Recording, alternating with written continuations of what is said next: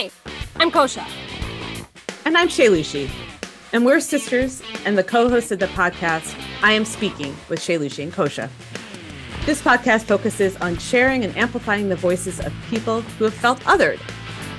We've had the chance to hear so many amazing stories. And during season 2, one of our running jokes together was that once VP Kamala Harris heard about this podcast, she was definitely going to call us to be a guest. But that we would have to turn her down because her story didn't fit with our theme for that season. But that joke was really the seed for this series. I Am Speaking with Expert Voices, an arm of our original and still ongoing podcast. We're excited to share with you the stories and expertise of people who are at the forefront of their fields. And Madam Vice President, with the launch of I Am Speaking with Expert Voices, we are now ready for you to join us at any time. I think that was good, right? Hello, everyone. I am Brittany Squillis. I am a licensed marriage and family therapist. I specialize mainly in grief, focusing on death losses and non-death losses. Work with some couples, but mainly it's individuals battling some sort of grief journey or honoring some sort of grief journey. And I am speaking. Wonderful. Nice to see you. Thank you for having me. I'm excited to be here. Where are you located? I'm in Minnesota. Oh, you have been getting it. The last time I talked to you, Kosha, we had a snowstorm and I was like, oh, come on. Oh, yeah. Your internet was being glitchy. It was super glitchy. Yeah. Yes, so yes. That would have been maybe 3 weeks ago when you all had about 24 inches dumped on you. Like, my husband's family is from Eau Claire, Wisconsin. So they also got bashed in that line of things. Although, just I have a friend who is visiting in-laws in Truckee, California, and they got 14 feet of snow. 14 feet. No. Yeah, I know. I've been seeing that. I'm like, what is that? Okay. That's too many feet. 14 feet of snow. I mean, not all in one day, but like they're basically snowed in there. So it's really something else.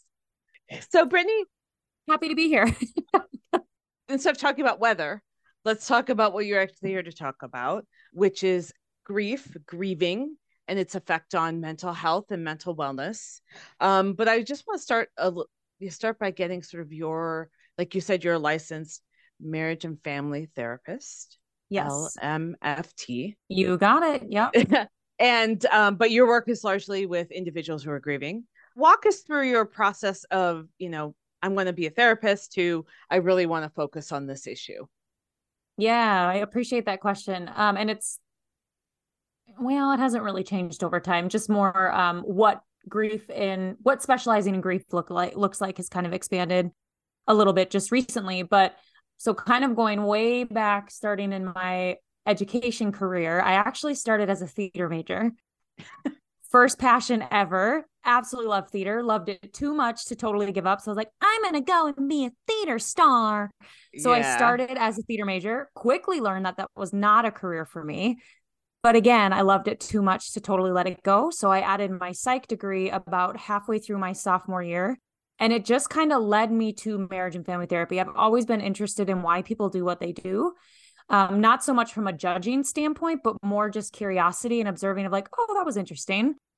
And knowing that there may be something more to people's behaviors than what we see on the surface, and wanting to understand why and what some of those reasons be and how do we go about discovering those. And I love love. I love relationships. I always say I love really hard. So that led me to marriage and family therapy and working with couples and family units, but particularly the licensure of marriage and family therapy is different in the sense of we work very systemically. That's not to say people with other licensures don't, but working systemically means we recognize, even though we're working with an individual, we know there are multiple areas in that individual's life that could be influencing what they're coming in for. So that could be environmental influences, that could be family influences, that can be social influences, society influences. So we explore all the different avenues that make up this whole one person. The marriage and family therapy licensure was really the one to approach it from that point. And I really, really loved that. So that's how I kind of led down the road of marriage and family therapy. got my licensure, or excuse me, I should say my degree from St. Mary's University in Minneapolis, Minnesota.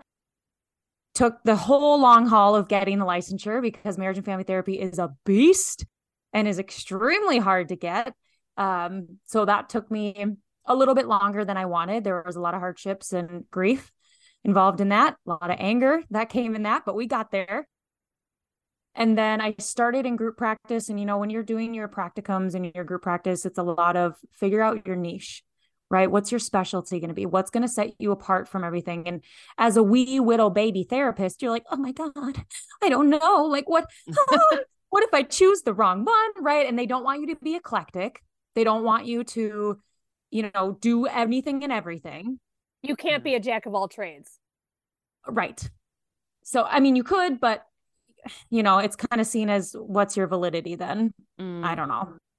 But as you're fresh out of college and you're kind of in your practicums and whatever, you have to work with a little bit of everything. Know, of course, where your scope is and refer out as necessary. But as you start coming across more people, you start learning what you really enjoy working with, what you prefer not to. And one part of that was any person who came in with some sort of grief, whether that was from the death of a loved one or the loss of a job or going through divorce, that is usually the most the most common non-death loss that I will encounter. I don't want to say thrived off of working with them, but I felt the most fulfilled when I was working with those clients. So I was like, okay, grief. I'm intrigued. I also have my own grief journey. I say it's different because I was on the other end. So my paternal grandparents passed about a month of each other back in 2012. I, of course, had my own grief, but I really struggled watching my dad grieve, and struggled in the sense of I didn't know how to best support him, but I knew what he was getting was not accurate, wasn't appropriate. I realized he wasn't getting what he needed, and what he was getting was only making it worse. But I didn't know what to do. So I just sat there. And it was hard because this was the summer I was actually staying with my boyfriend, who is now my husband, and his parents, because I was doing summer school. And I had to go back, and he was on the Iron Range, which is an hour north of Duluth.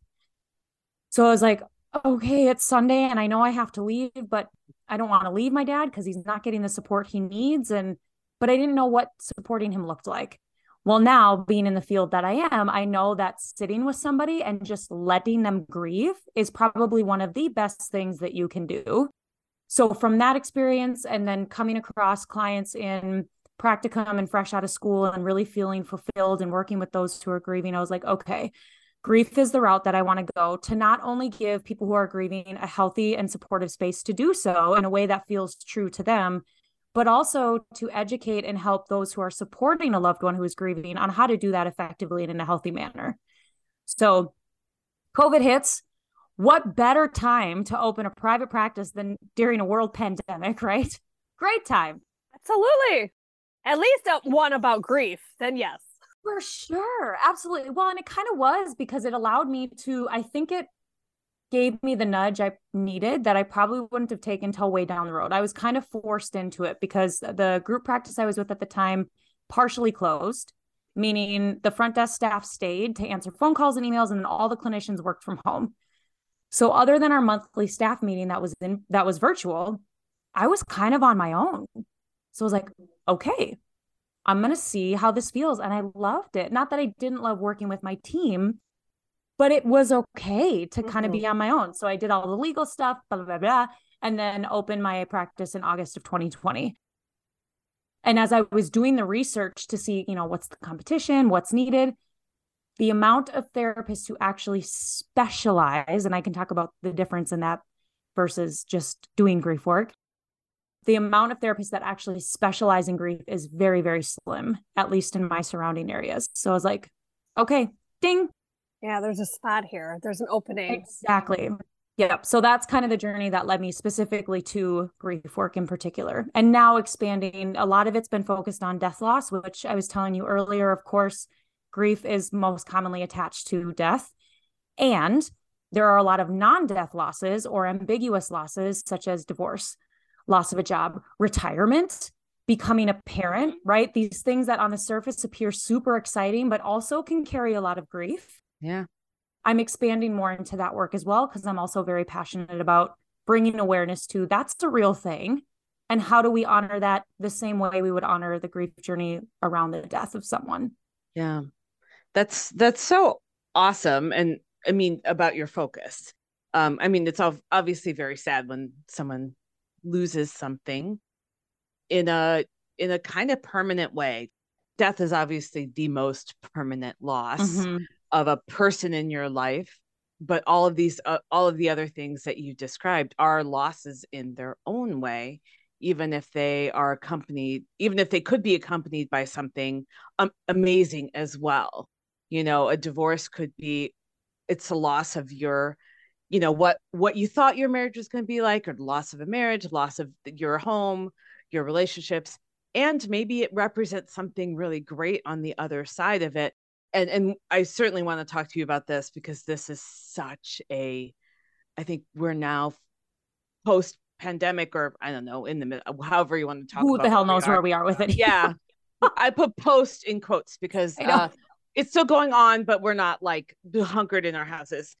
The personal and the public, the private and the public are really starting to cross over. Just like it was kind of impossible for people to avoid seeing your cat or your kid when you're on Zoom.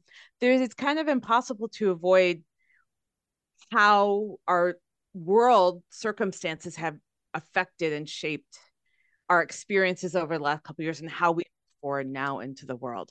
But before I get into that, I'd really love to hear, sir, what is the difference between specializing in grief and doing grief work? Yeah. So there are a lot of clinicians, and not right or wrong, better or worse. It's just different. Obviously, anyone in their profession, you would hope that if, they're working with a particular area, that they're an expert in it. Right. But particularly with mental health, if we are not careful with how sorry, my dogs are coming down with their jingle jangles. That's okay. As we talk about how it's impossible, I know, now not have the personal invade everything else. They don't ever come down here unless if I'm down here. I'm like, really? The one time that you can't be down here, that's when you decide to come down? Awesome. Well, it's just like how cats are like, they know the one person in the room of 10 people who's allergic or afraid of cats, and they'll go there. Yep.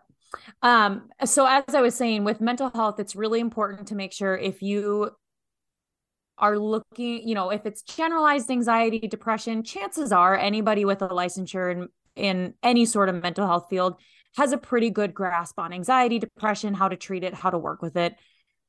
With trauma, grief, particular therapy models, it's really important for them to find someone who specializes, which means they've had additional training. They do continuous education around it, because if we don't, and we go see someone for trauma who's not specialized, there's a potential to cause more harm than good. So there are a lot of people who will say, oh yeah, I come across grief in my sessions with clients. And then they're talking about grief having a timeline. Or they're telling, I actually had a client come to me and say their previous therapist told them that because it had been 6 months since their loved one had died, that they shouldn't be grieving anymore. And I'm like, okay, well, and so that's the risk in working with someone who does not specialize. And I'm not saying if someone doesn't specialize that they don't do it right. Absolutely not. That's not what I'm implying. For people who are hesitant towards therapy and they really want to make sure they know what they're looking for, I always encourage them, find someone who specializes in grief. Because if they don't, chances are they believe there's these 5 stages of grief. They believe there's a timeline, and that's just not the case, right? Grief is very unique. There is no timeline. Grief will be forever. And we want to make sure you're working with somebody who understands that, so you have the space to properly grieve, because some people come years after their passing. And if they're going to a clinician who believes that the grief should be done after 6 months, they're not going to get anywhere. They're going to start maybe addressing depression or, all these other areas that the grief may be manifesting in a different way, right? Whereas if someone who specializes, might assess for that rather than just looking at the presenting, right? What they're coming in with. We might explore, have you experienced any loss lately that might be contributing to this? So specializing it's more niche down. They've done extra trainings on it. They continue to do trainings on it. Whereas working with grief is maybe something that they just come across every now and then, and they enjoy it from time to time, but they don't do any extra, or they don't do a big amount of extra training around it. They may dabble in it from here and there. But whereas specializing, people actually do a continuous amount of training on that particular topic. Yeah, I can understand that. I think, it's, as you said, people are encouraged to sort of focus in one area or the other. You're still able to see any and all clients that come to you.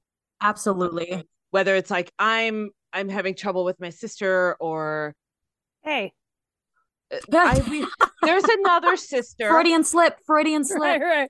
There's three of sisters and a brother. Yeah. So yes. Oh my gosh. It's interesting how you assumed it was you. Yeah. Oh, that's true. I did. If it's a work issue about like, I'm having trouble with my boss, there's sort of all of that. Or it's like, I'm getting divorced, or, I'm struggling with my anxiety or depression, or all of those things. And then you're right. And then sort of loss is maybe a part of that. But if really if the issue is centered around loss, I can see how absolutely it's convoluted in a way that you have to really be able to have the patience to untangle. And it's convoluted in a way that it will be different for every person. Mm-hmm. Well, not only the patience to untangle, but also the patience to allow the client to feel like they're not moving forward. Like I will have clients that will come in, they'll do work, they'll feel like they're doing pretty well, and then something happens, song comes on, their favorite show comes on, and this whole new grief wave comes over, and they're like, I feel like I'm starting at square one. Yeah. Sure. Right. It's a different wave of grief. I also talk to clients a lot about it, levels of reality. So there are different things, when that loss initially happens, it's like, whoa, okay, this is okay. Right. Sometimes we're in shock, we're in disbelief, right? All of this kind of stuff. We're just trying to make sense of it. And we're so busy with the logistics that sometimes that can be a distraction, and we feel like we might be doing okay. And then people will come and go, well, shit. Funeral's done. Everyone's gone back to their regular life. And here I am still grieving as if it happened yesterday. Right. So that can be a new level of reality of like, oh shit, this is for real. Like this is staying. Right. And then, so we do that work, whatever it is. Oh, now a birthday is coming up. Okay. That's another level of reality of, oh, wait, like big dates and birthdays and anniversaries and milestones, they're not going to be here for, which intellectually we know, but emotionally, we don't know what that means until we hit that experience, until that actually comes into our realm of reality. Right. And it what you said about birthdays is not just my birthday, like, this person is missing my birthday, but I've noticed a lot of people go, oh, that person would be 95 today, or that person would have been 50 today. And so like, you're also processing what they have lost by dying and where they would be. Yes.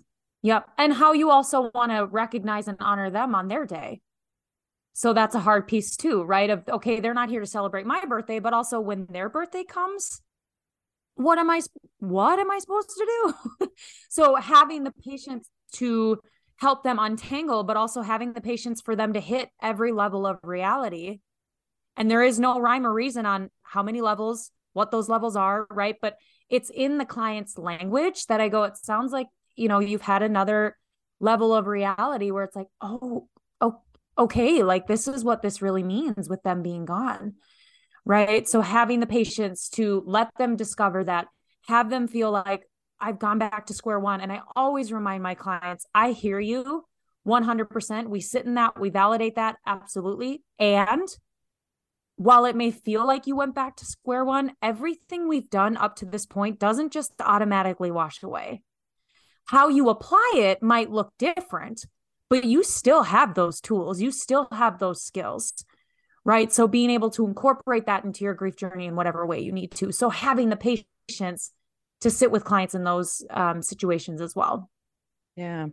I want to just take a little step back because you introduced a term that I think is really helpful, levels of reality, which is sort of like, every time you experience or go through something where you're like, oh, this thing is not this thing anymore, whether the person's not here or I'm not married or whatever it is, whatever loss you've experienced, sort of, I've heard people describe it as a wave, like there's the initial wave and then there's another wave. And then sometimes something comes out of nowhere and you're like, what the heck?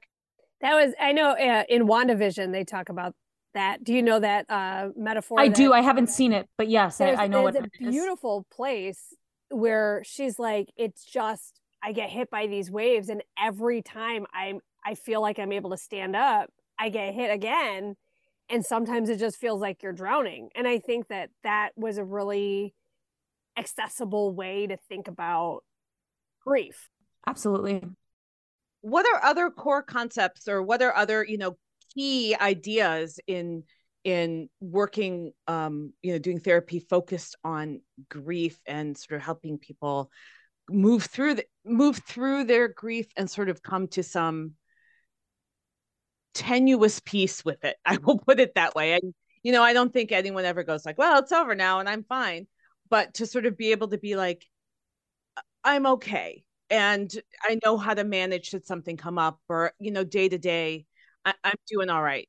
I appreciate that question. And for those of you who are listening, and whether you've been in a grief journey or not, for those of you who are currently in a grief journey, you just get it. You just know, right? And you know that there is no closure, right? Of, kind of saying, how do we find peace around it? Because we know it's not just a book that we close and put it on the shelf and go, oh, okay, well, that was fun, right? We continuously are writing that story. It's just our chapters that we thought we were going to have might look a little different now.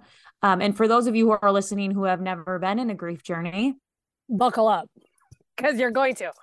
Absolutely. And that's the thing too, of this is an inevitable part of life, right? It is going to happen. I've heard many, many people say of, we're all part of this grief club that we don't want to be part of, but we all at some point are going to join the grief club. So being able to really normalize, why are we shaming, putting timelines, putting a particular mold around something that is a natural human response to an inevitable part of life, right? Every human is different. And especially in today's society, we are hopefully moving out of different molds and forms that we're expected to fit. Why can't grief be the same way, right? But if we haven't experienced a grief journey, when we first enter it, when our grief is fresh, we might think, okay, I know I got to get to closure and it's got to look a certain way by a certain time. And no, it doesn't have to. And for some people, that's really liberating. It's like, woohoo, yes, I can do this at my pace, how I want. And for other people, it's really anxiety provoking. Like, you mean to tell me there's no blueprint? There's no model, right? So we work with that. So with that, this idea of there is no closure in grief, oftentimes people think about this idea of grief getting smaller over time. And I have this awesome visual and I can send it to you guys. Is it the ball in the thing? In the jar. I love that. I love it. Yes. Oh, go ahead. You can explain it. Yeah. So there's this visual of this ball in a jar. And at the top, it says what we expect to happen is that grief gets smaller over time. So this ball in this jar gets smaller and the jar just stays the same. When in reality, then you look at the line below, grief doesn't get smaller over time, but our jar grows. So our jar, as I see it, represents us, right? And our jar is comprised of tools and different narratives, right? A support system, resources, all of this. And the more of those that we gather, the bigger our jar is going to be, which means our grief is going to fit a little bit more comfortably in our life. So instead of grief getting smaller, grief is going to stay, grief is going to hang out, and that's okay. That doesn't have to be a bad thing. And as we build our toolbox, get our resources, build a safe support system, and I have a podcast episode on what safe support means and looks like. But as we get all of those things, our jar is going to grow. So the grief isn't going to feel as intense and as frequent and as daunting. It's just going to be there. It's just going to be part of our story. But sometimes that ball that fits really well is going to hit one of the sides of the jar and it's going to feel fresh, right? Like, I think that is part of it. Is it may not happen as intensely as often, but when it happens, it can be really intense. And it could be like, but I thought the grief had dissipated or gotten better, and it just, like, when you hit that birthday or whatever. And I know, like, for example, and we don't live in a vacuum, and this is what I was going to say earlier is, you know, our mom, her birthday's on New Year's Eve, and our paternal grandmother passed away on New Year's Eve like 10 years ago. So now, like, there's that intersection of like, oh, it's my birthday and it's the day that my mother-in-law died or whatever. And so there's this bittersweetness every single year for her. That jar is just, well, first of all, her jar is just a mess, but her, like, that's just a convolution that makes it. I mean, I think, I want to talk about that too, which is, what does it take to actually to deal with your grief? Mm-hmm. Right? It's not just, well, wait for the jar to get bigger. There's actual work that people need to do to expand that jar. My best friend calls it the disgusting end table, which is you get this end table and it's sitting there, and for a while, that's all you can do is like, I hate that end table. It's so ugly. It's so blah, blah, blah. And then you start to fill up your house, and you've got plants, and you've got a beautiful sofa, and you've got this lamp, and you start focusing less and less on that end table. It's still there. Oh, for sure. Still ugly. It's still ugly, but you don't see it as often until maybe one day you like kind of hit your toe on it and you're like, I did this end table and it's so ugly and I hate, but it's just like, then you have to deal with it. But for, you know, over time, you don't focus on it as much. It becomes it just becomes part of your life.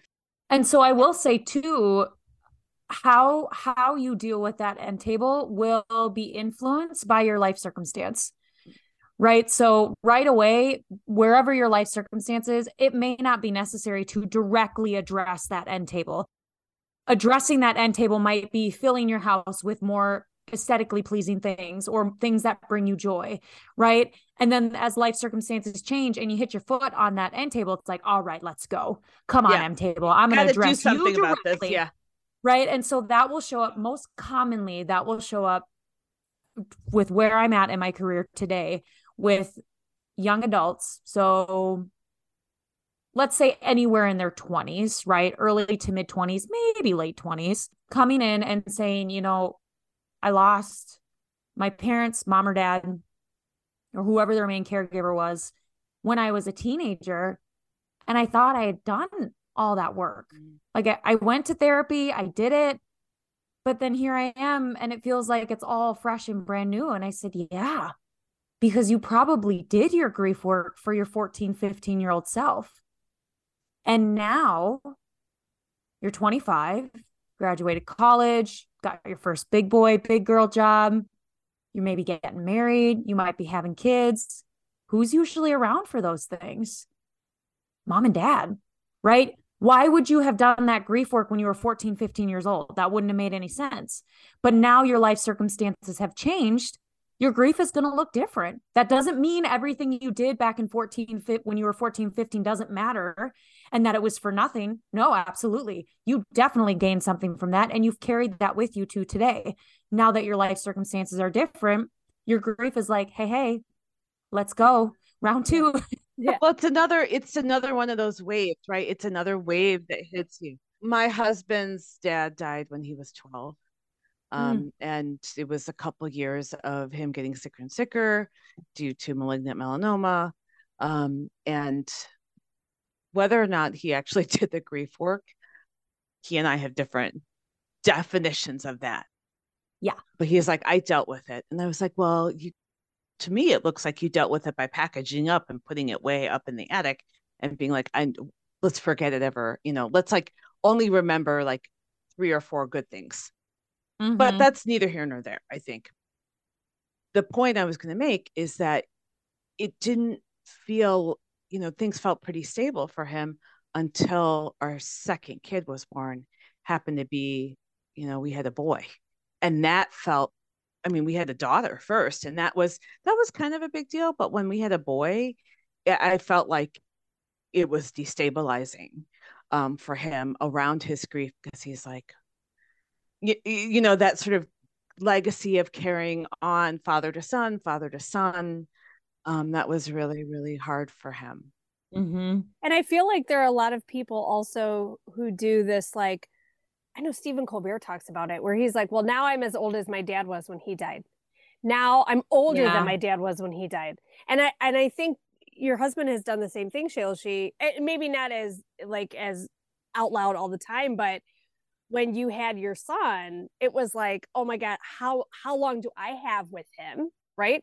And now that her son is 11, how much of it's like, oh my God, I only had my dad for 2 more years, right? Like, where everything is put in context of that. I was as old as my dad. I was this age when my dad was sick and when my dad died, and like right around that time. So yeah, that's that sort of level of reality, that wave that comes in where you're like, and you're right, like why would a 13-year-old kid be processing the kind of grief that would come from being 35 or 36 and having a son? Right. Yeah. And so kind of getting back to your original question of kind of like, what does the work entail? Yes, exactly. Concepts, right? The levels of reality, and this idea of grief stays the same, but your jar representing you and your skills and yada, yada, yada, all that stuff gets bigger over time. I have also a YouTube channel, which is more education based, but I have an episode that talks about what is actually the grief work. And I put that in air quotes because what does that actually mean? I don't know. Right. And depending on what therapist you're working on that specializes in grief might approach it a little bit differently. But my particular approach is I do meaning making work and continued bonds. Okay, great. What does that mean?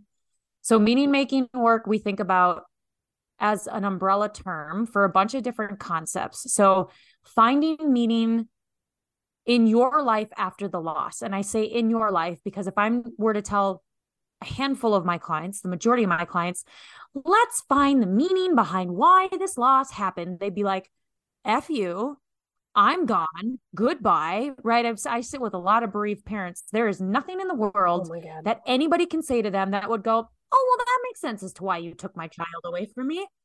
No. So we talk about meaning making in the sense of, now that this loss has happened, how are you making meaning of your life currently and moving forward? So it's an umbrella term for a bunch of different concepts, and finding meaning can look different for many, many people. For a handful of people, it's asking those questions. Why me? Why now? Why this way? What if I missed something? What if I done something differently? What if I was a little bit more attentive? Whatever it might be. So it might be exploring those unanswered questions. For some people, it might be legacy, right? What legacy did my person leave behind that I want to carry through? What legacy do I want to leave behind? For some people, it's purpose. This will come up a lot. I mean, it can come up for really anybody. But I hear it most from, obviously, of course, my parents, right? Am I even a parent now? Right? That's more identity stuff. So meaning making can be identity work too. The loss of identity, but this purpose piece comes a lot from caregivers. Well, I'm not caregiving anymore. That's like all I've known for however long. What do I do? What do I do now that this person that I was caregiving for is no longer here? So, and I never ask my clients like, how do you make meaning? Because they're like, I don't know what that means. Mm-hmm. Right. So I listen to their narrative, which is also part of this meaning making work. What is your current story around your loss? What story are you telling yourself? What story are you telling people? Not that it's wrong, not that it's right. It's your story. How are you making sense of it? So I listen to what their current story is. I pull from that and say, it sounds like there may be some identity loss here, right? Yeah, of course you're wondering, am I still a mother if my child isn't physically here with me? Does that feel right for you? Or it sounds like there might be a sense of purpose that's missing. Does that feel right for you? Right. So I pull from their language and the story that they're giving me. And I ask them, what feels right, what doesn't. And we work on rewriting their story. We might pull from different chapters of the book that they previously wrote and incorporate them in the chapters moving forward, but we are never totally closing that book, right? We're just rewriting what we thought our story was going to look like by finding meaning and moving that forward. So that's the meaning making portion. And then the continued bonds is this idea of death ends a life, not a relationship. So just because someone physically isn't here with us does not mean we can't have a relationship with them. This gets a little touchy because there's some beliefs of, spiritual beliefs, religious beliefs, whatever it is. So we explore what feels right for you, right? And this continued bond could simply just be, oh, I heard a song that they love today, and that helped me feel a little connected to this person. For some people, it might actually be praying and talking to God and talking to, hey, can you send me a sign from my person? For some people, it might be connecting with mediums. So really exploring what would being connected with your loved one look like since they're physically no longer here. And oftentimes that it's hard because some don't feel that right away. And then they get frustrated. What am I doing wrong? Why everybody else feels connected, but I don't? Like, what's happening? So we explore that a little bit. And, if you talk to mediums, they say you just have to be open to what they're sending you, all this kind of stuff. But, we explore what helped you feel connected to each other when they were physically here, right? Like, what were your things together and how does that feel now? But the most common, I'm going to go out a limb here and say the number one common thing and almost a certain thing that I've heard from every single client that's felt connected to their loved one is they say, I felt their presence. How they felt that looks different for everybody, but that exact, I felt their presence has been communicated by almost every single client that finally felt connected to their loved one. And every time I'm like, ooh, right in my head, I'm like, oh my God, I got chills. That's so beautiful. And I'm like, tell me more. Right. So I asked them, like, what did you feel? What was different that let you know, oh my gosh, my person is here. And sometimes it'll come when they don't even expect it. Right. Because they've let their guard down. They're not, they're just open to whatever. And it's like, whoa, okay, there it is. So how I define the grief work, and I put that in air quotes because it can be different for everybody, is doing the meaning making work, which is, exploring your current narrative of how you're making sense of the loss and how it fits in your world and working on rewriting that. And then how do you stay connected to your loved one, even though they're physically gone? It's so amazing. You talk about, these two particular concepts, the idea of, meaning making and connection, juxtaposed on the background of, at least in the United States, and I think most Western societies, we don't do grief. We don't want to talk about it. No. We don't want anyone around us to we don't want anyone to be sad. Oh my God, keep it away from, it's like we would get sick and it would be infect us ourselves. It's not contagious. Right. We're so deeply uncomfortable with somebody who's grieving that we either ignore it or we say the most awfulest things we could with the intention of making ourselves feel better rather than the other person. Right. I was going to give the example. I knew somebody who lost her dad and 2 weeks later found out she was pregnant. Every single person was like, oh, it's like you lose one and you gain another life. Oh no. And so she goes, okay, but do you realize that, do you have your grandfather around? Right? Did you grow up with your grandfather? It's not like every grandfather has to die before a child is born. Right? It's not like a zero-sum game. people who don't understand grief or don't want to deal with it, they say the dumbest, worst things. We're terrible at saying things. Right. And so oh my God, I talk about this all the time, which is why I just love what I do, because I love to validate the people who are grieving. Like, I'm so sorry that shit-tastic person said that thing to you. And for those of you who are supporting and saying those shit-tastic things, come to me. Yeah. So I can help you in overcoming, because more often than not, they are not vicious. They are well-intentioned, but they come off as dismissive, super invalidating, cold, right? And I actually, this month's YouTube video is talking about overcoming the most common 3 obstacles to providing effective support. And one of them being, we either don't know what to say or when to say something, so we just don't say anything at all, or we say stupid things like that leave the person feeling like, well, okay, awesome, cool. So, and then, I provide different skills on, what to say instead or how to approach it, right? But yeah, it is super common of, we would hope that they're well-intentioned, but because we're uncomfortable with other people's discomfort and we need to make ourselves feel better, oh, well, you lose one and you gain another. Oh my God, please stop. Don't. Right. So people do and say things that, as you said, let's assume that 99.9% of those people don't intend to be hurtful. They are not malicious, but they really have no idea what to do or what to say. And so they say something that they don't intend to be somewhat comforting and ends up just being awful. Or they ghost because they're like, I don't know what to do and I don't want to make it worse, so I'm just going to run away. Yeah. Also hurtful. But then there's that bit of it. But then, what, as I heard you talking about these, levels of reality and the jar theory and all of these, these 4 concepts that are centered on grief, or that grief centers on, right? That we don't validate any other kind of grief except for death.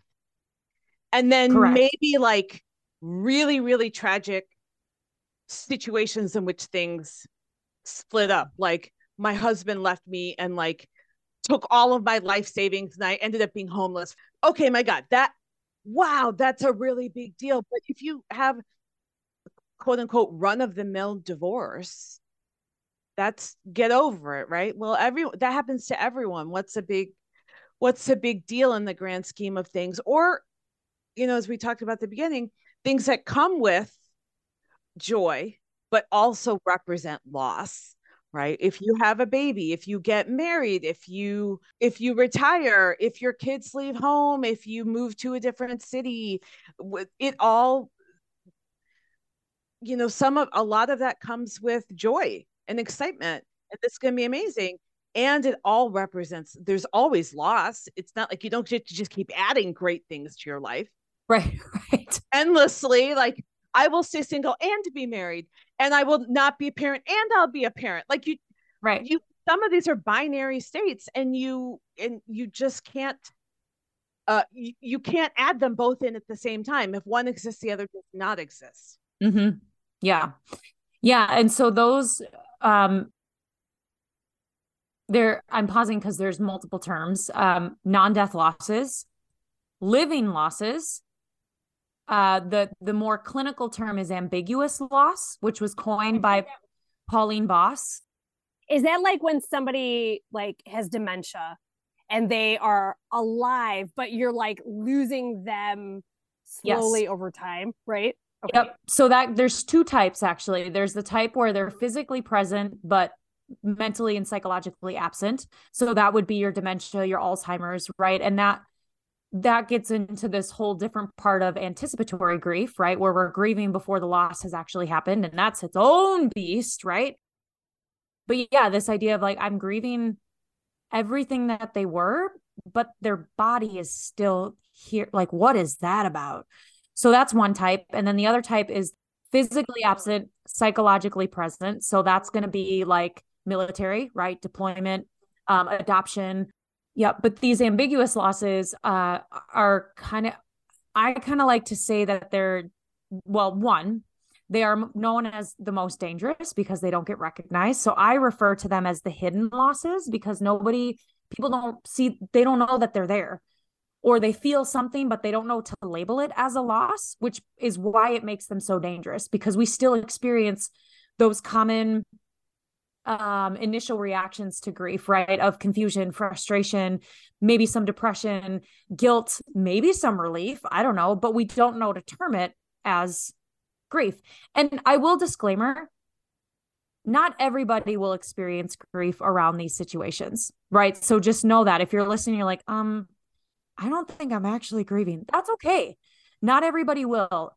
And a handful of people do with these non-death living losses, ambiguous losses.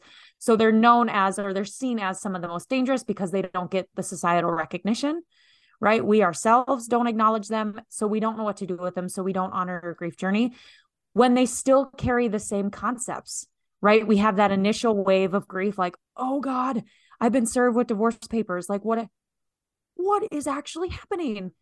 And then we're busy with the logistics, right? We're we're hiring an attorney. We're doing all this. We're fighting for custody, all this stuff. And then it's final. Uh-oh. Oh no. Like now, oh my gosh. Okay, here I am sitting with what I thought my marriage was going to be, what I thought my kids were going to have. Myself, my parents divorced when I was a kid.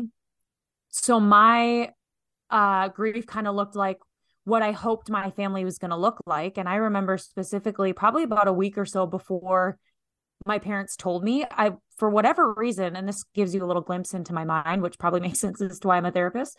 But I remember looking at my family and going, no, this is my family. Like nobody's going to take my family away from me. I love our family. Look at our little unit. And then probably about a week or so later, my parents told me they were divorcing. So right. So it's just, they have the same concepts. And even now being a grown adult, it still shows up, particularly around holidays or weddings, right? Like, okay, you can sit at the same table. Like it's going to be fine. Right. And sometimes you're like, I just wish I had one set of parents to go to on the holidays. I don't want to go to this side and then that side. And then, oh my gosh. Okay. Well, my stepdad has 12 siblings and they're all partnered. So I can't invite all of them to the wedding because then I got to invite my stepmoms and then we're going to reach our max capacity. Right. So these non-death losses or these ambiguous losses have the same concepts that we encounter with death loss. And yet we don't give it the space to grieve like we do the death of a loved one. Why? Well, I think, when you said we're all part of this, we're all going to be part of a grief club. I think we all are part of the grief club. It's just 100%. Some of us are like associate members and some are like, like lifetime members or whatever. I mean, if anyone's ever gone to college or moved cities, or went to a different school and you lost your friend, like there's grief there, right? Mm-hmm. There's something about going to college, which is like, on one hand, you're like, this is exciting. On the other hand, you're like, that part of my life is over, right? I think that's one of the hardest things about being alive in general is that you only get to move forward. You don't get to go back and forward. So when something's done, it's done. And no matter how great it is or wasn't, it's done. We don't acknowledge that. We don't recognize that. In fact, generally we all go, well, what do you have to be upset about? What do you have to complain about? Especially if that loss also comes along with something great. Well, why are you sad? What do you have to be upset about? Just focus on the good things. We ourselves feel guilt about grieving. Yep. Guilt. I would even challenge that the more powerful feeling is shame. We're shaming ourselves, like shame on me for feeling like I've lost something when I've brought a child into the world. But I have lost every single sense of who I am as a person because now I'm just a mother to this child or father, right? But I'm speaking for myself, right? This identity loss of who am I outside of being, I don't know, right? But I just gave birth to a child. Like, yeah, very exciting. You can have that. You can be excited about that. And guess what? You can also, in the same vein, have loss and grief around the fact that your identity may feel absent right now, not always, it won't forever, unless you don't do the grief work. But you can also have that joy while also feeling an absence of or an ambiguity around your identity. And that's something, another concept, right? You had asked of, what are some frameworks or concepts of grief? This idea of the dual process model, which essentially is oscillating between grief-oriented stuff, whatever your grief is around, and just restoration stuff. So if, we stick to the same example of becoming a parent, oscillating between some of the identity loss and bouncing back and forth between that and being a parent. Both can be together. They can coexist, and it is okay. I think like Shailshi and I both can, because we're both parents, we're both moms, and we can both identify with that. But for me specifically, I went through about a year and a half, I'll call it 2 years of like infertility and miscarriage. So I had 2 miscarriages that I know about, probably 3. I was trying really hard to be a mom. I was doing injections. I was getting, blood work every single week. I was trying really hard. And then I finally found out I was pregnant, and there was this like joy, holy fuck, like, oh my God.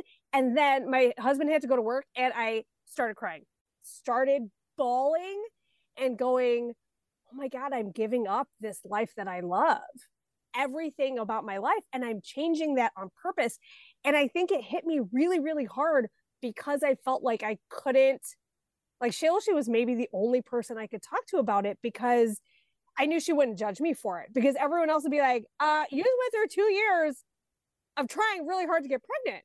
And I think that was harder. And Shailashi was like, I think you're having a really big reaction to this because you feel like I tried really hard to make this happen. And now I'm like, you were shitting on yourself. You were just shitting all over yourself. Yes. I should be happy. I should be excited. I shouldn't feel bad. I tried so hard. There's this sort of like, this is how it's supposed to happen.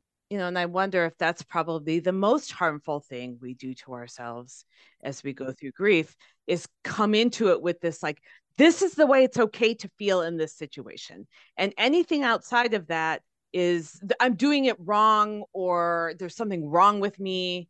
Absolutely. Yeah, absolutely. And this construct, or this mold that society has created that we should be fitting into. I have another blog article that talks about, it's literally, am I going crazy? Right. And one of the things that have people questioning that, they're like, I think something's wrong with me. Like, oh my God, like I'm experiencing all these different things. And it pulls more from, so Alan Wolfelt is a big figure in the grief world, but he talks about these different touchstones in grief that you might hit along your journey. But one of them being these things that are seen as abnormal in life are actually seen as normal in grief, right? So this kind of shift in time of, people will talk about, like, sometimes it feels like it was just yesterday. And then I look at it and I'm like, oh my God, that was 5 years ago. Like, what? Or even their days, they're like, it feels like minutes are just crawling. And then I look and it's 5 o'clock already. Right. So kind of just this time, disorientation, this brain fog, walking into a room and going, what? Nope. Okay. Or they'll be in a conversation. They'll literally just drop off. Right. Like they didn't know what they were talking about. They may not even know that they were talking, or that they were carrying on a conversation. So, these are some of the things that people will experience, and they'll come to me, and usually in the first or second session, they'll either preface their experience with this question, or they'll tell me their experience. And then they'll ask me, is there something wrong with me? Like, am I okay? So when I hear that, and then obviously what they're experiencing, I'll say, no, nothing's wrong with you. You are human. You are having a natural response to death or a non-death loss, and it's called grief. Let's explore that. Let's talk about it. And obviously, of course, they get to say yay or nay if that feels right for them, right? Because they're the expert on them. And even though they may not know exactly what their grief journey is, they're still an expert on their grief journey. I'm not. I just give them different things to explore, and they get to say if that resonates or not. So yeah, this feeling of going crazy or is something wrong with me, that is a very common experience in grief. Absolutely.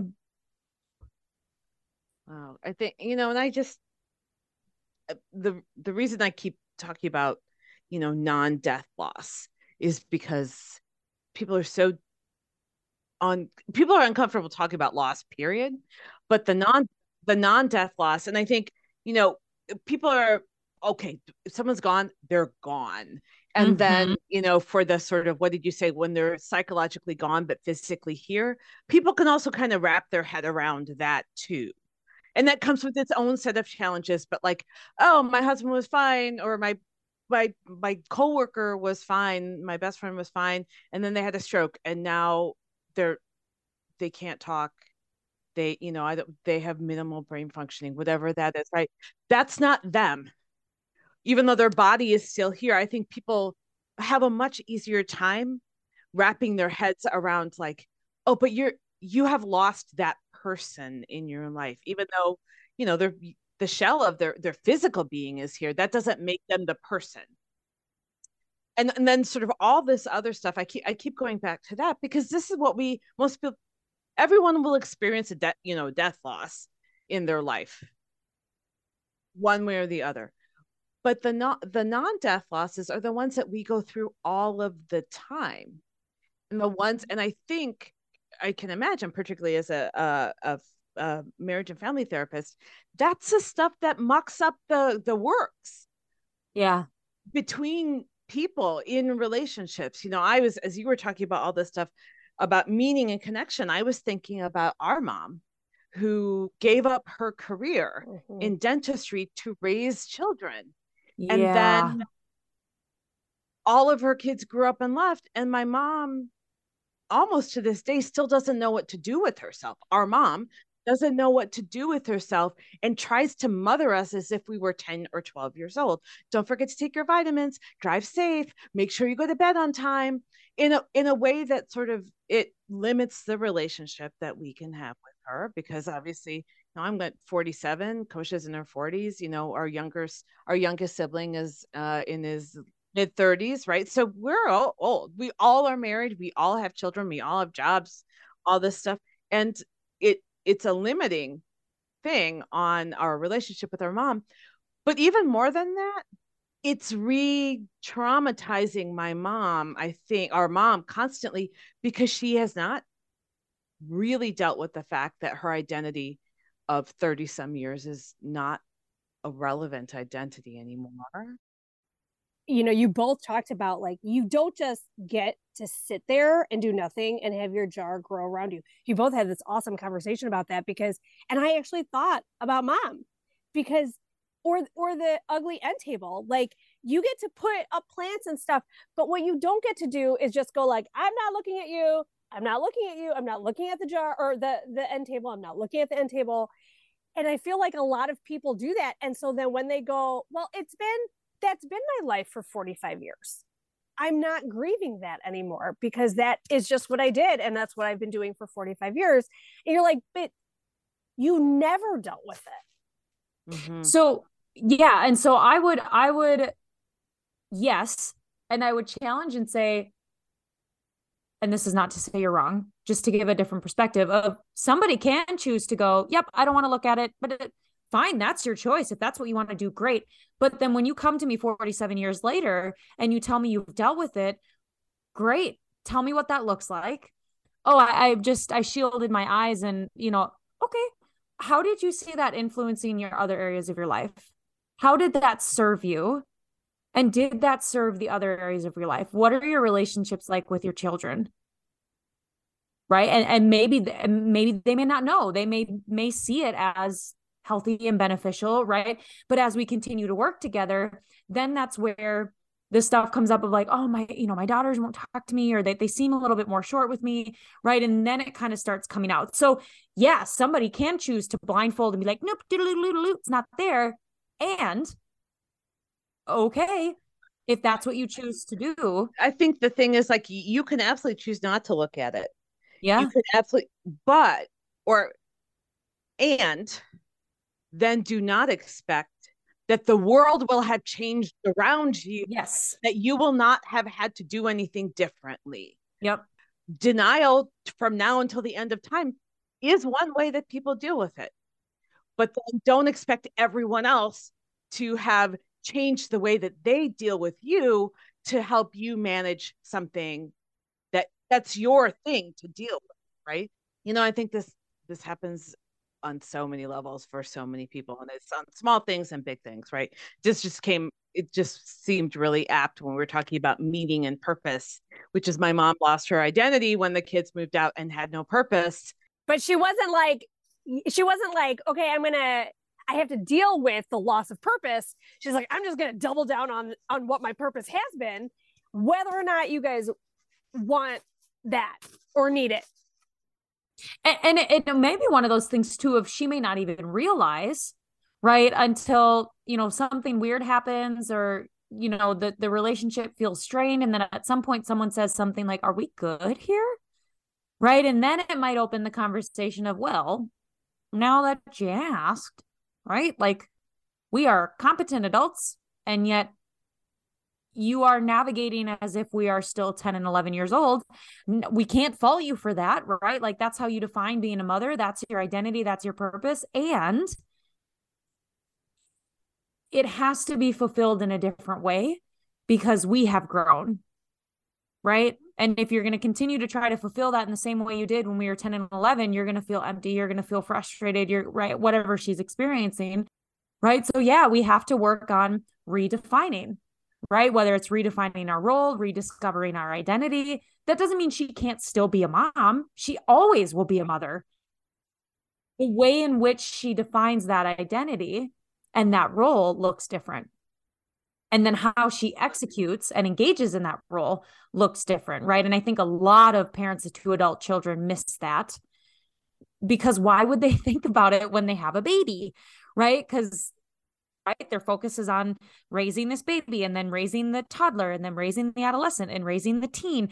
And then when they don't need to be a parent in that way anymore, it's like, oh, well, this is all I know, so I'm just gonna, right? So yeah, it's right. So that grief work might be redefining, what does that role look like that helps you fill that identity, right? We're not asking you to get rid of that identity. No way. Yeah. And you're right. People say once you're a parent, you're always a parent, whether or not your child is on this earth, whether or not they're grown, whatever the circumstances, that's a relationship that you have with, that's a connection that you have forever and ever and ever. That identity just sits on you for the end of time. When you talk about connection, like, yeah, you can have a connection with someone's not here, but it's hard to have a relationship with someone when you're trying to be someone and the other people have changed.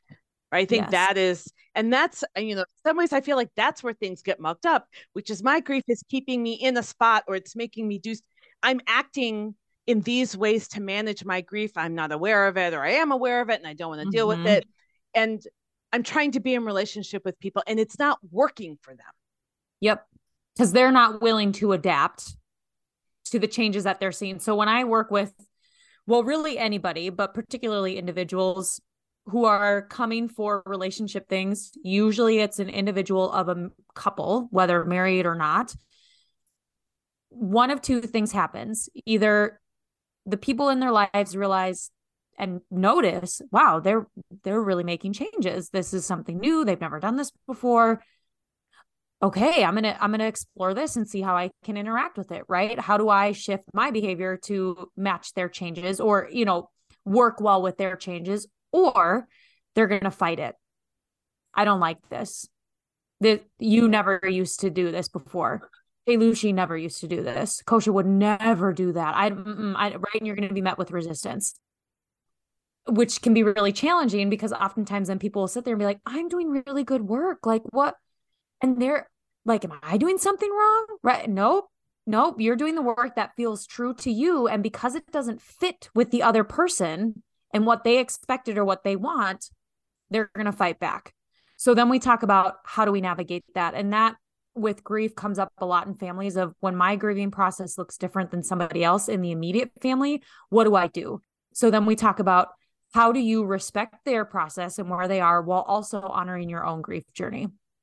And it can get messy, not impossible, but it gets messy at times. Oh yeah, I can imagine. Especially when, like, even something as simple as, like, you have two siblings who might, let's say they're 10 years apart, and the mom that the older one had is different than the mom that the younger one had, just from life circumstances and stuff.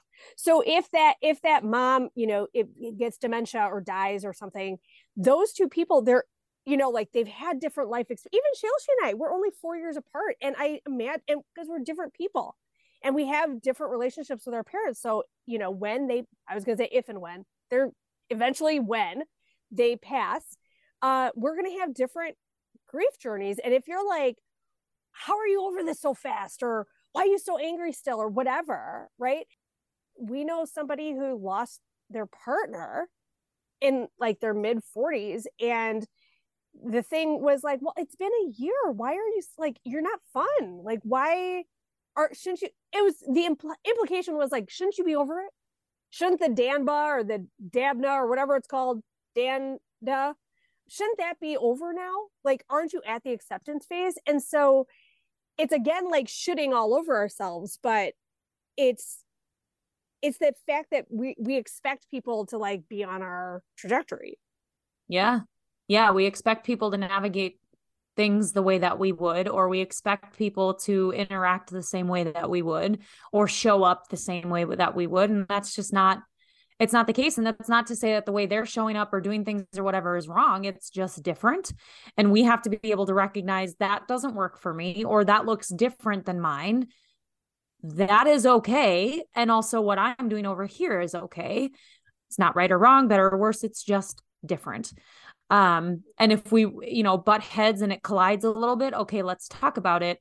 But it's just, it's a tricky thing when, we're all humans and we all do this stuff differently, and we just have to be gracious with one another. And if we don't get it, ask, right? Instead of shaming and shoulding, be able to label it and say, I'm curious. I'm noticing A, B, and C in your grief journey. That's very different than what I'm doing. It's not right or wrong, better or worse. It's just different.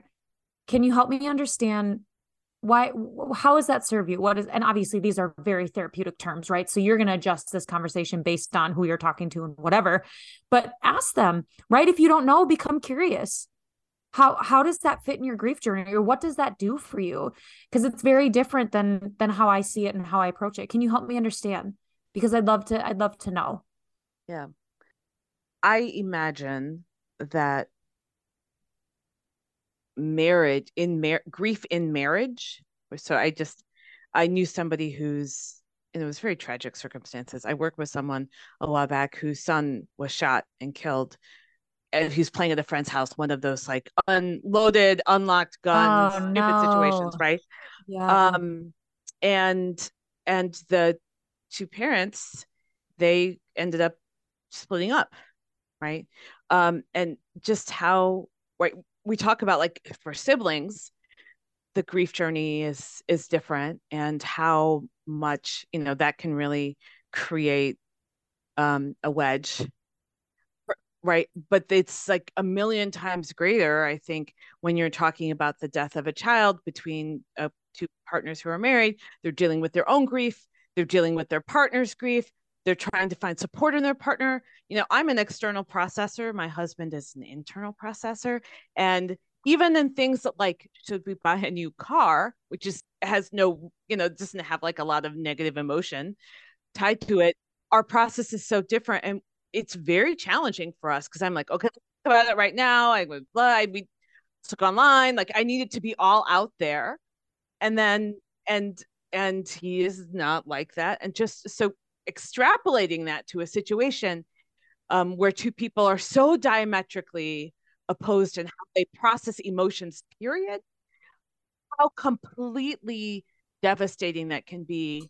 And then you have grief upon grief, right? You're dealing with this loss of a parent or a family member or a child. And then you're dealing with the loss of people are not with me when I need them to be with me. Right. Yep. And usually those people are the most important ones in your life, like your spouses, right? And it's like, I need you here with me, and yet you're wrapped up in your own grief. Of course you are. I can't blame you for that. Right. So yeah, there's challenges in that. And there's also challenges when one of the spouses is grieving and the other one is just supporting. Right. So for example, when my husband lost his grandfather, we were still dating at the time. We had been together like maybe 4 or 5 years. And that was the first loss we had experienced together. I don't know how he does grief. I don't even know if he knows how he does grief. So I told him, he got the news. He told me, and I said, okay. I said, well, how are you feeling? Blah, blah, blah, all this stuff. And I told him, I said, well, this is our first time navigating this. So I'm going to let you be, but you let me know what you need. And I did. I gave him a space, and that worked for us. Right. And then just recently he lost his grandmother, and based on kind of how we navigated things in the past, and obviously we had been together for a significant amount of time at this point, I kind of knew how to navigate it.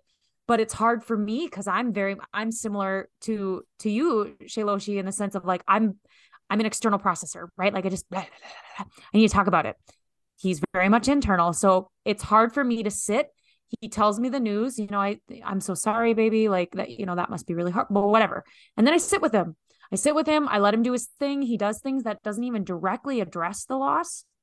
Right. And I think it can be common for us to go down that path of like, oh my God, is he grieving? He's not doing it right because he's not doing it the way I would do it.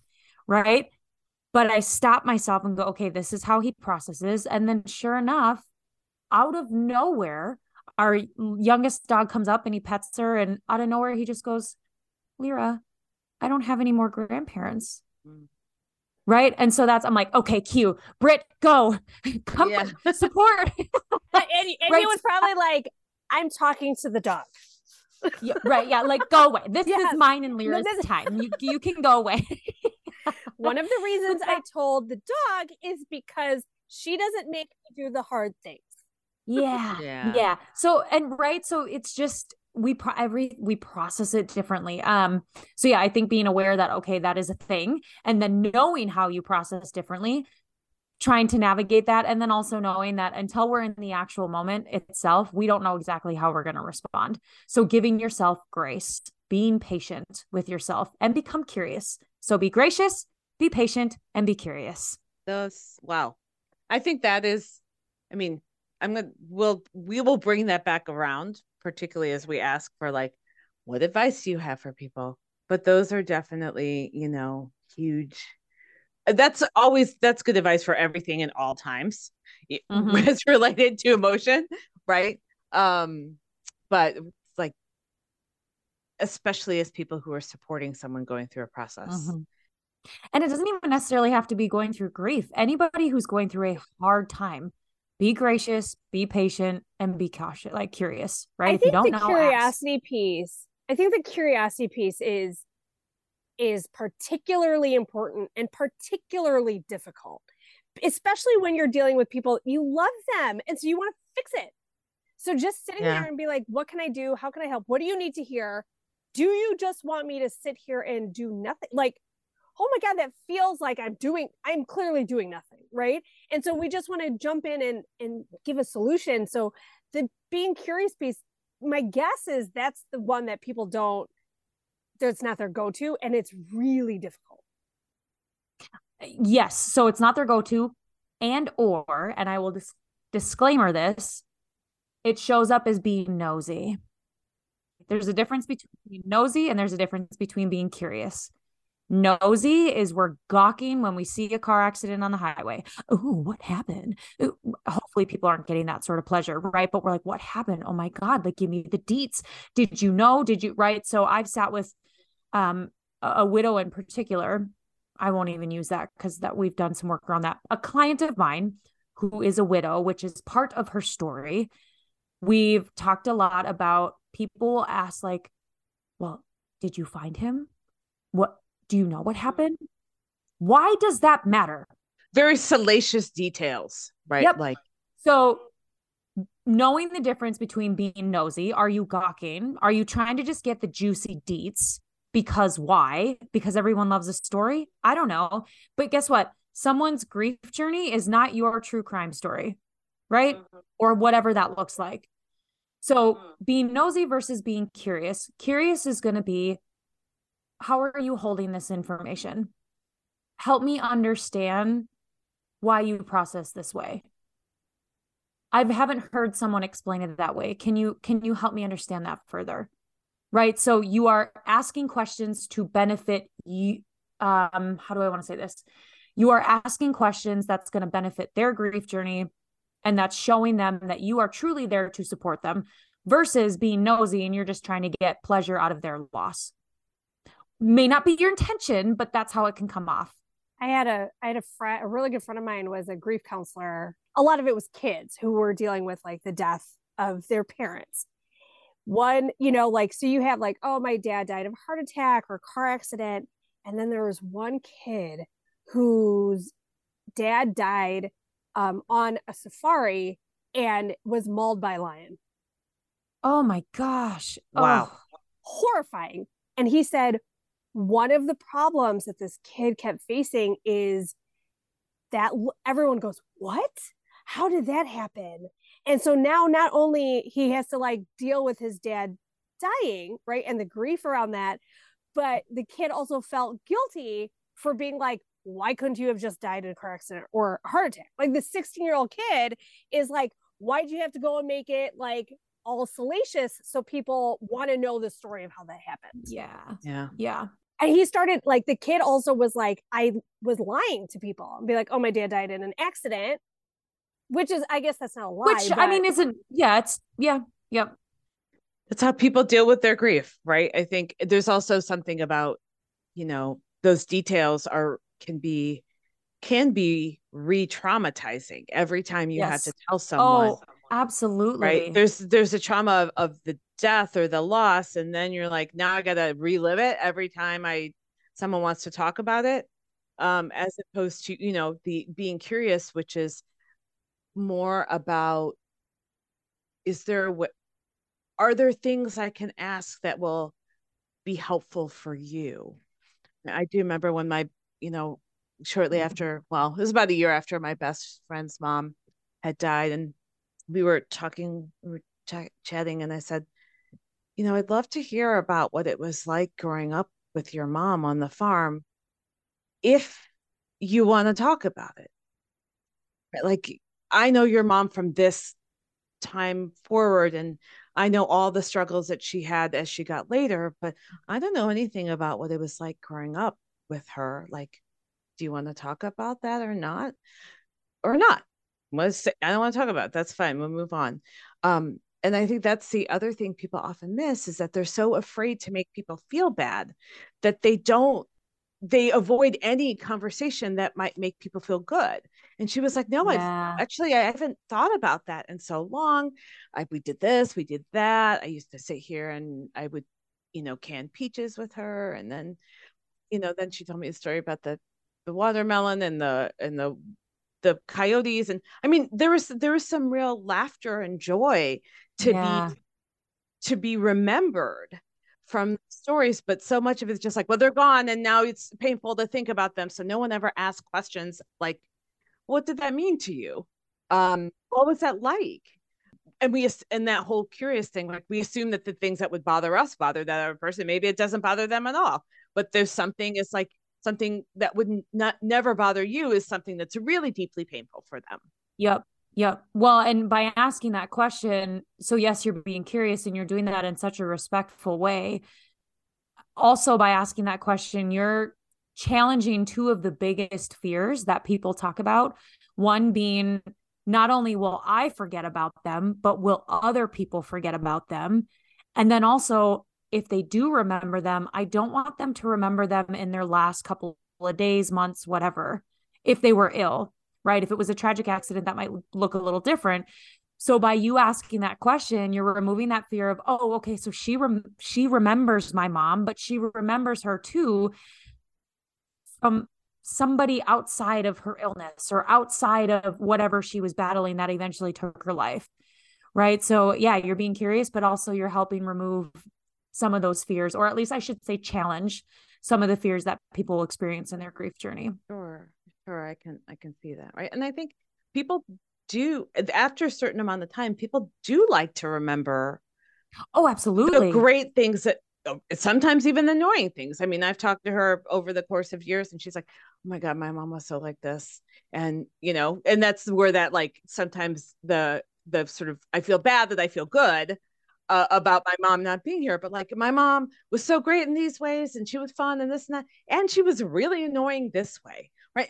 And we talk about our loved ones when they're alive like that so Yes. easily, right?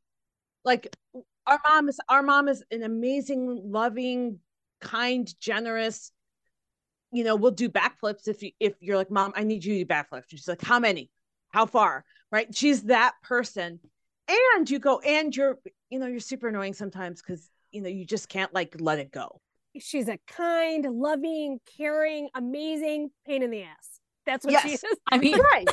And I think that is how we think about our loved ones when they're alive. But somehow there's this like when they're gone, when you either psychologically or this death loss, right? We cannot talk about anything because it's too painful to remember them, period. We don't want to make people feel bad for remembering the good things. And then we certainly don't want to talk ill of the dead. right. Like, Yes. even though sometimes the dead person had some really annoying, awful qualities. And also, you might have some unresolved stuff with that person that is also going to complicate things for you moving forward if you don't address it. Right. Yeah, absolutely. So absolutely. Yeah. All those things are part of, the grief work that we put in air quotes.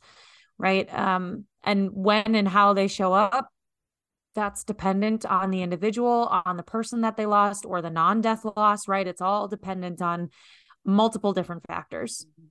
The last thing I want to ask you about, this is a little bit of a side, but considering that we all are going to die and we're all going to know someone that's going to die. How much do you think fear and grief prevents us from actually thinking about our own deaths and being thoughtful about what would I want in my last days? What do I want when I'm gone? How do I, do I want people to remember me, or do I literally just want to be put, cremated and sprinkled and no one knows where I am, right? How does that play in? Is that part of your practice, your work? I mean, I can imagine if someone's dying and they have time to think about their death, if someone's terminally ill, they've got time to think about, well, what do I want how do I want to be remembered when I'm gone? What's important to me? And that is a cultural thing too, because other countries do this better than us, right? Yeah. They actually discuss end of life care and what do you want for end of life and stuff like that with their families. And then even like in the medical world, like you go to your doctor's office and they talk about it. So that's particularly here. Is that correct? That we suck at that. 100%. Oh yeah, absolutely. I would say it plays in, from what I've heard and seen, it plays into each other in the fact of this belief that if we say it, we manifest it. Right. So then therefore I'm not going to talk about it.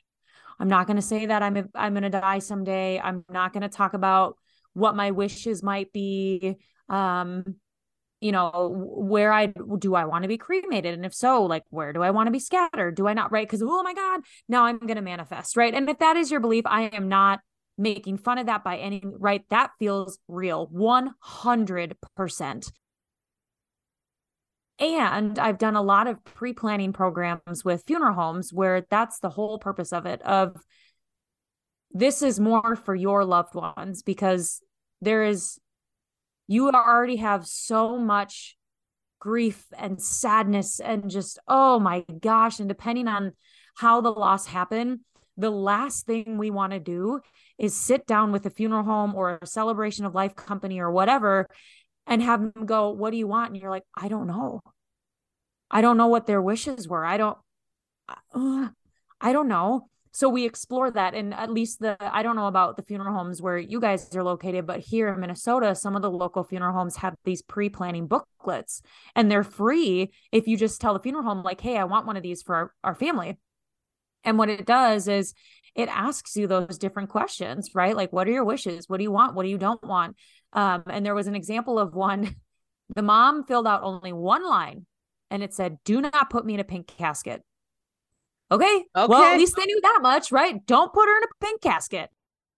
And you don't have to do the booklet thing. Like my husband lost his maternal grandmother when he was in high school. And her big thing was she wanted to be walked out to Pretty Woman. So she was. They walked her out to Pretty Woman. So even just being able to have, the pretty woman walking down the street, pretty woman. Yeah. So being able to just have some of those conversations too. And you don't even have to be, have an illness or be expecting a loss, right? I mean, after some of these pre-planning programs, or even not, like, we'll just be watching a movie and someone will be, what is the movie with, The Upside with Kevin Hart and Bryan Cranston. Fantastic. Great movie. Right. But he's a paraplegic. So he can only move his head, basically. Right. And we'll be watching a movie. My husband will tell me, if I'm ever in that state, just right. Like, I don't want to live life that way. Okay. So we're not sitting down, having a really deep conversation. It's just, okay, noted. Right. At some point, yes, that's going to have to be legally binding. Like, we're going to have to get that in written form, documents, whatever. But knowing it doesn't have to be these really scary, deep conversations. It can be in those bypass. Right. And like I was telling my mom about the pre-planning program. She's like, what does that mean? Like, what do you do? And she was like, oh, well, I want to be wherever you are. I'm like, well, what does that mean, Mom? Right. Cause she's remarried. And it's like, well, do you want to be buried next to your current husband? She's like, well, I want to be wherever you are. Does that mean you want me to cremate you and keep your ashes in my house until I die, and then your ashes are supposed to be buried with me? Someone in our family was like, well, I just pull the plug. And I was like, that's not a thing. Like, you can't, that doesn't mean anything, right? The same way that your mom's like, I want to be where you are. Well, that's very ambiguous. I don't know what that means. All of that. And I will say it's at least a starting point. Yes, agree. So I think it's this piece of knowing and tapping into, do I carry this belief of, if I say it, I manifest it? And if so, how do we work with that? Right. Because, and I think it's a balancing act, right? Because we don't want to be I don't want to say naive, but we don't want to be so disconnected that we don't think anything could ever happen. And then something happens and it's like, I have nothing. Like, I didn't prepare anything. Like, I've left them with nothing. But we also don't want to be so consumed that we live our life in fear, right? In full transparency, as a grief therapist working with many people who have passed, and I do run a couple of grief groups for a cancer organization in Minnesota, Gilda's Club. With that being my constant work, I have needed to find a balance, because I've started finding myself constantly navigating my life through a lens of, I will die someday, which is true, but it's manifesting in any weird thing I feel in my body. I'm instantly dying. And it's like, okay, well, that is no freaking way to live. Yeah, right. So finding a balance, right? How can I talk about it so I know it's a real thing and we can be prepared when necessary? But I'm also not so consumed that it's keeping me from living, or I'm living in a state of fear or anxiety. Yeah, absolutely. I get to ask the penultimate question, which is, what advice would you give? But I'm going to ask sort of two related questions. This is, what advice would you give for someone who feels a loss and doesn't, like, is feeling lost and is like, I don't know how to move forward from this or what to do? And what advice would you give for someone who's supporting someone who's going through a loss? Love that. Thank you so much for that question. I appreciate you separating it out, because it is two very different experiences. So for those of you who are experiencing a loss, whether that's a death loss or a non-death loss, it doesn't matter. They're all valid. or I should say it does matter. They all matter. All loss is valid. The best piece of advice I can give you is honor your journey. All of my clients, if you were to ask them, which we won't because that breaks their confidentiality, right? But if you were to ask people who work with me, what is the one thing that Britt says that you're like, would you stop? And it is honor your freaking grief journey. Seriously. And what all that means is you do your journey in a way that makes sense to you. And if you're sitting here listening, I don't know what that means. You will, because you will encounter things that make you go, nah, I don't know why, but I don't like that. That didn't feel okay for me. Or this is pushing up against something that doesn't feel okay. But this I really love. Listen to that. Listen to your gut. Your gut knows what you want. There is actually validity in that, of the chemical that is released that tells you something's wrong comes from your gut. Listen to it. So honor your journey, whatever that means, whatever that looks like. It simply means do what feels true to you that allows you to grieve your loss, whatever it is, in a way that resonates with who you are and what you need. Those are for the ones who are listening that are experiencing a loss. For those of you who are trying to support someone who is going through a loss, thank you, thank you, thank you. That is not easy to do. I've already said it. The 3 keys: be patient, be gracious, and be curious. Be patient with yourself and the other person. Be gracious with yourself and the other person. And be curious about the other person if you don't understand why they're navigating something the way that they are, or if you just don't understand what they're going through. Be curious, not nosy, curious.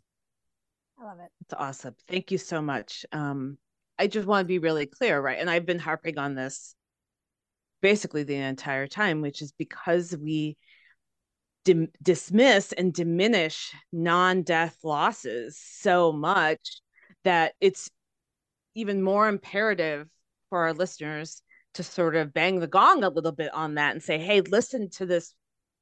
We would obviously love for you to share our podcast with everyone, but this episode in particular, everyone's going to go through something like this. And if you are the one person who's been lucky to go through life with 0 losses until someone dies in your life, it's amazing for you.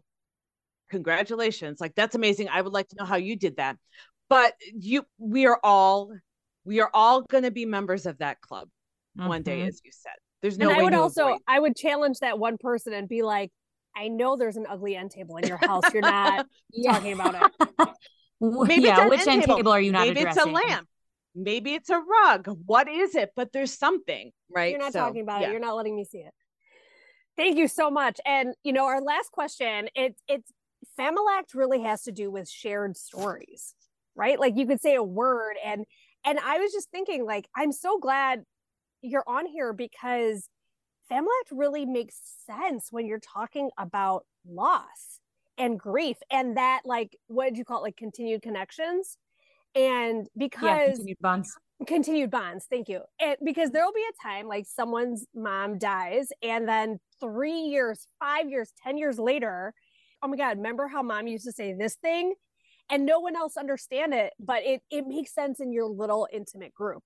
So we'd love to hear some of your Familact, either in your friend circle, with your husband, with your dad. Like, tell us a few examples of your Familact. Yeah. So really and I'm sure there are a bajillion more that as I'm trying to go to sleep tonight, I'll be like, oh, there's that one. The one that really sticks with me, because when I heard it, I was like, what? And then when I learned what it was and I started applying it, I was like, this is fantastic. So, and we used it I first started using it in my grad school, like, it wasn't a cohort. Actually, this might be one of them. We called them cuddle groups, right? They're cuddle groups. And as we're talking, you're like, what the heck is that? So we called them cuddle groups because they were people that we connected with in our grad program that understood what we were going through, right? When you are a therapist, we like to say we're different breeds, right? We just think different, right? And while our spouses and partners and family, like, they can be supportive, they just don't get it. Similar to grief. So maybe you want to form a cuddle group within your grief experience. I don't know. But it was, a handful of people that it was like, you get me. I can come to you judgment free, shame free, and just say this sucks. And you're like, yep, I get it. So, right. They just kind of cuddle and they hold you. So we had cuddle groups. And also within that, we talked about this idea of FOG, FOG. So FOG stands for fucking opportunity for growth. So it was a fucking opportunity for growth. So anytime we encountered something that we're like, what the hell is actually happening? We'd go FOG, right? So we use that in our grad program. And then I continued to use it in my personal life too, whether I'm actually communicating it to somebody or not, but we go FOG. Okay, FOG, right? Well, actually, when you say it 12 times, it starts sounding like the word fuck. So, right? Right? So, fuck. But I think it can be applicable to grief too, right? FOG. Where is the FOG within your grief journey? Where is the fucking opportunity for growth? And know that growth does not have to be beautiful. My logo, Best Self Therapy, is my private practice. My logo, I have a lotus flower because the meaning behind a lotus, it comes out of the muck. Yes.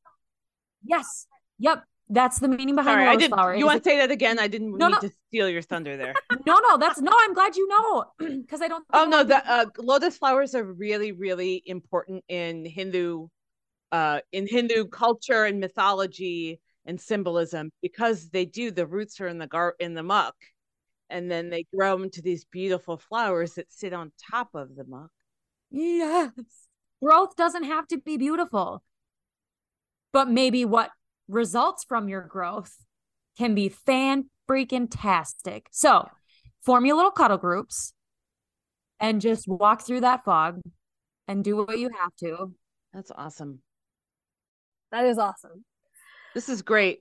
This is amazing conversation. Yeah, and I thank you, the two of you, for creating a platform to not only just in general to allow people to speak, right, whatever they want to speak about.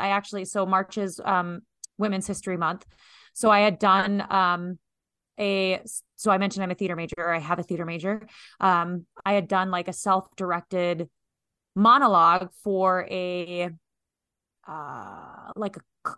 cabaret, or kind of like a montage of these different women speaking about their experience as being a woman in the world, whether it was through dance or song or speaking, right? And it was called I Am Speaking. Oh, that's awesome. Oh, that is awesome. Please listen to all of our episodes, but this one is so important because every single one of us, and it's so alienating. Grief is so alienating and isolating, but it's one of the things that binds all of us, every single person on this planet. So, yes. It's so important.